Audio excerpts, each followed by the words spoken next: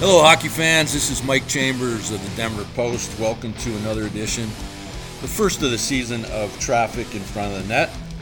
I'm here with my good friend Marty Richardson of Dog Nation. He's the executive director of Dog Nation, which, as most of you know, is a organization, a nonprofit that gives back to hockey players in need in the Front Range and actually in the whole state of Colorado.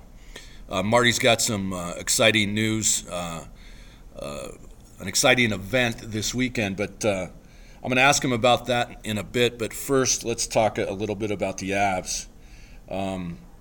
Obviously, this is a team that had a great start. They were 17-7-5 on December 6th, and then 2 nights later, they lost 7-1 at Tampa Bay on December 8th, and it's been downhill ever since. This team is 3-11-2 in its last 16 games, and they are now out of the playoffs. But surprisingly enough, if they win tonight against the Columbus Blue Jackets here at the Pepsi Center, they could potentially get back in a playoff spot. Marty, I just want your general thoughts on this team. Obviously, it's a team that has been hurt in a lot of ways. I mean, their scoring is a little bit down. They don't have a lot of secondary scoring, and that's been the issue all year. And basically, the big question mark coming into the season, their goaltending just has not been that good at all. Grubauer and Varlamov are hovering around the 900 save percentage mark, which obviously is not good enough. And then there's been a lot of defensive breakdowns, especially lately. In Saturday's game against the Canucks, Coach Bednar goes into that game and he talks over and over about how they got to play a safe and simple defensive game and take care of the puck. And a minute 30 in, and Ian Cole pinches in the neutral zone, and Vancouver gets a 2-on-1 and scores. So it's a confusing team right now, no? Yeah, it's all of the above. Every single thing you said there I would agree with. And, the last couple of years that we've seen these guys is, especially Varley, they steal quite a few games, and they just haven't stolen any games lately. Outshoot most of their opponents lately. A lot of those might be from perimeter shots, but bottom line is when you need your goaltender to come through once in a while, win that 2-1 game or 1-0 game that you really don't deserve to win, and that flat out hasn't happened. And with that, as the old adage, squeezing your stick right now. These guys, I remember, I think it was Rantanen last game, got a puck right in the high slot, 20 feet out, and Mike, you and I play a little hockey. You'll see that get buried even at any level and hit him right dead center in the crest. And you see that when they're struggling, right? Yeah, guys are squeezing their sticks, and it's hard. It's hard to get out of a funk like this. Obviously, it's a good team, but if they don't get out of this pretty soon, you can kiss the playoffs goodbye. Mm-hmm. A couple things that I want to talk about. There's the trade deadline is approaching. It's February 25th, a little less than 3 weeks away. I do not think the Avalanche are going to do much at all there. I think they're going to hang on to their five draft picks in the first 3 rounds in the 2019 draft, including 2 first-rounders.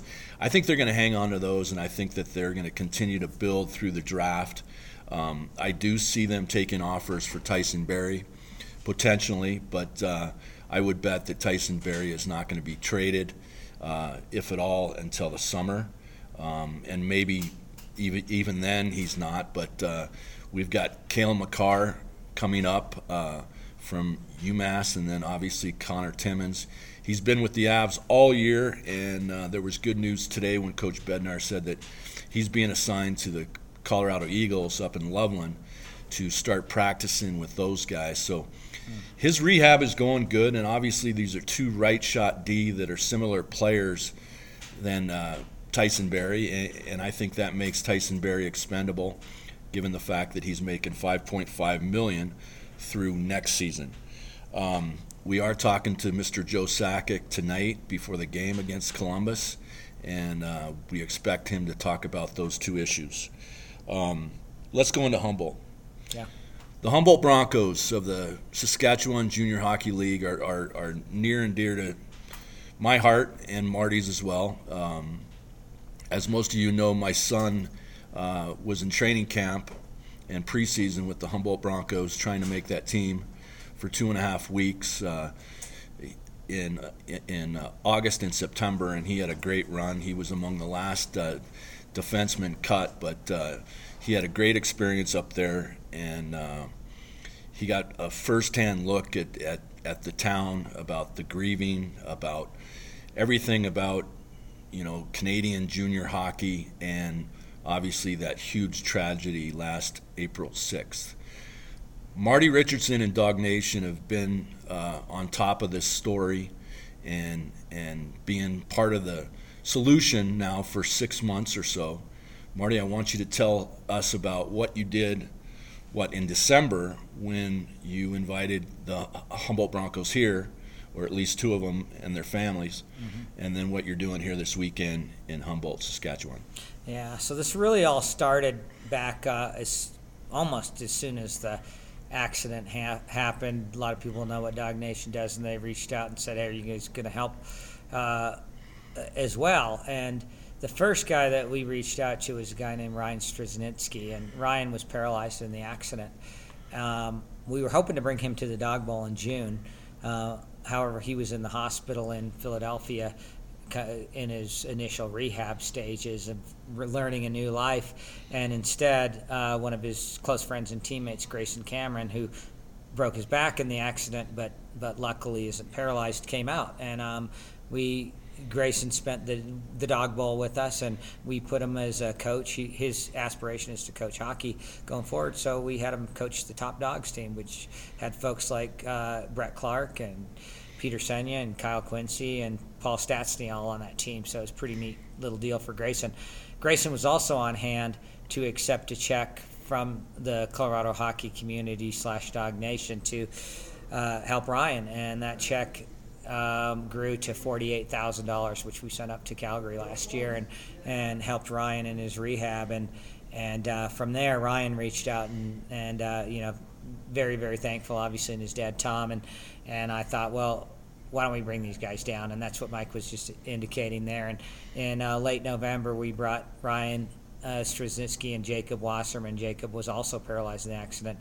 They're both now sled hockey players, and we brought them down with their dads and also Grayson's dad, and we spent 3 or 5 really amazing days here in Colorado with probably the highlight. There was lots and lots of highlights, but probably the biggest one was the 2 boys had not played hockey together since the accident, and we had them on the ice at the DU Providence game between periods out on the ice with disabled vets. It was pretty cool. Yeah, and then obviously you had a big night here at an Avalanche game. I know you guys didn't get a lot of the credit, but that was something that was 100% Dog Nation.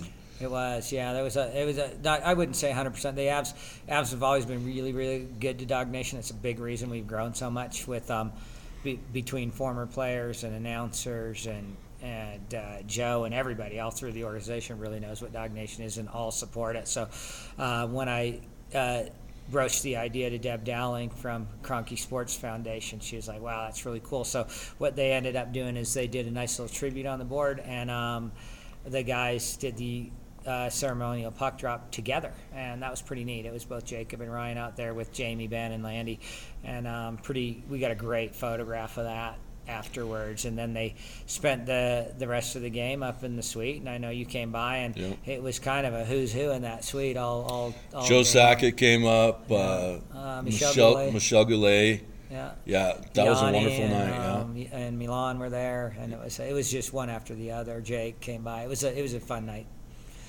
And then the next day you treated them to the Bronco game. Yeah, right? They went to the Broncos-Steelers game, and Broncos did kind of the same type of thing where they brought them out. They don't have a face-off, but they were the Bronco heroes of the game, and they did a whole video tribute in front of 77,000 people. It was pretty cool, and Broncos came through and beat the Steelers that day.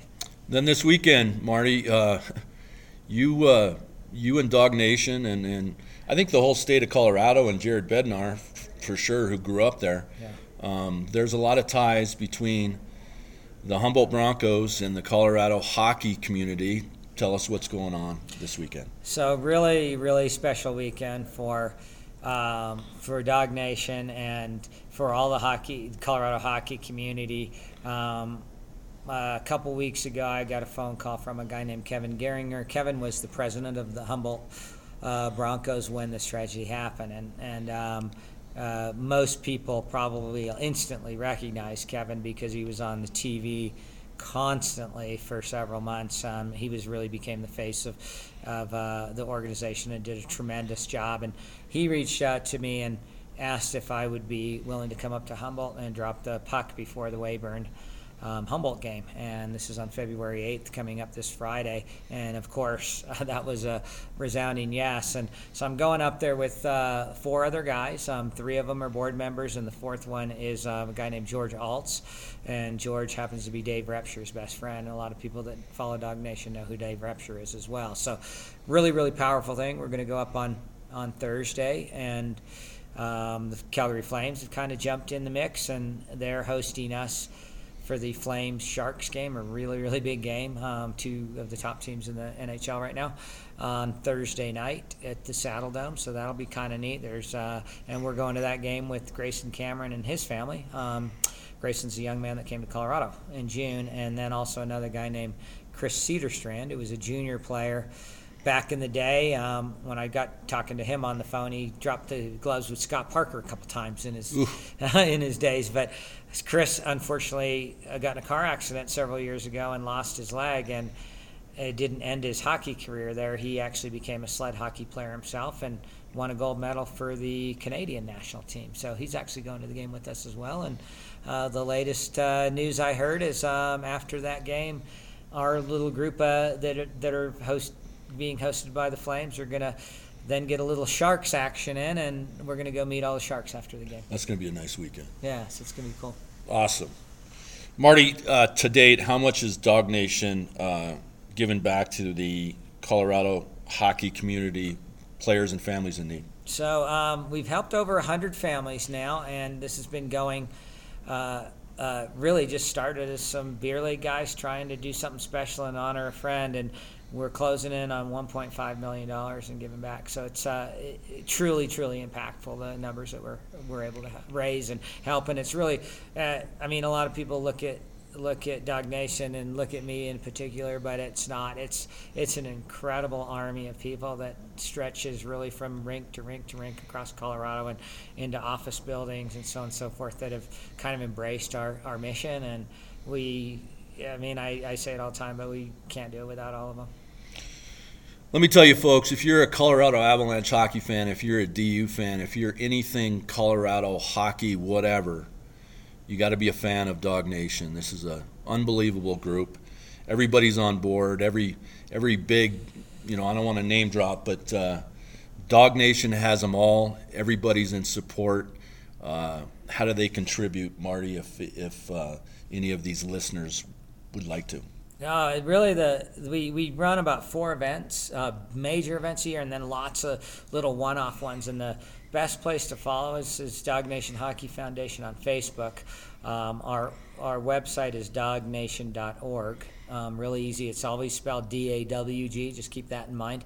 But we host hockey tournaments and comedy nights and golf tournaments, and we just recently had a local brewery actually make a beer for us called Hair of the Dog, and if you would have followed us along there, you'd be able to see that too. And really, that's the easiest way. And at all those events, there's always a little fundraising aspect there, whether that's just buy a Dog Nation hat, or if that's to buy a beer, or actually look to buy some of the pretty off-the-chart auction items that we get too. Give me your website. Dognation.org, DAWG nation.org. All right, folks, that's going to do it for us right now. We are going to do this more often. This is the first of the year. My apologies, as most of you probably know, I've been out most of the season on injured reserve. I had double eye surgery in November, and then I had a couple complications after I came back. But I'm healthy. I'm good to go. I'm seeing about as good as I have in a long time, and I'm excited for the rest of the season, and we're going to do more of these podcasts. Hope you enjoyed it. This is Traffic in Front of the Net with Mike Chambers and Marty Richardson.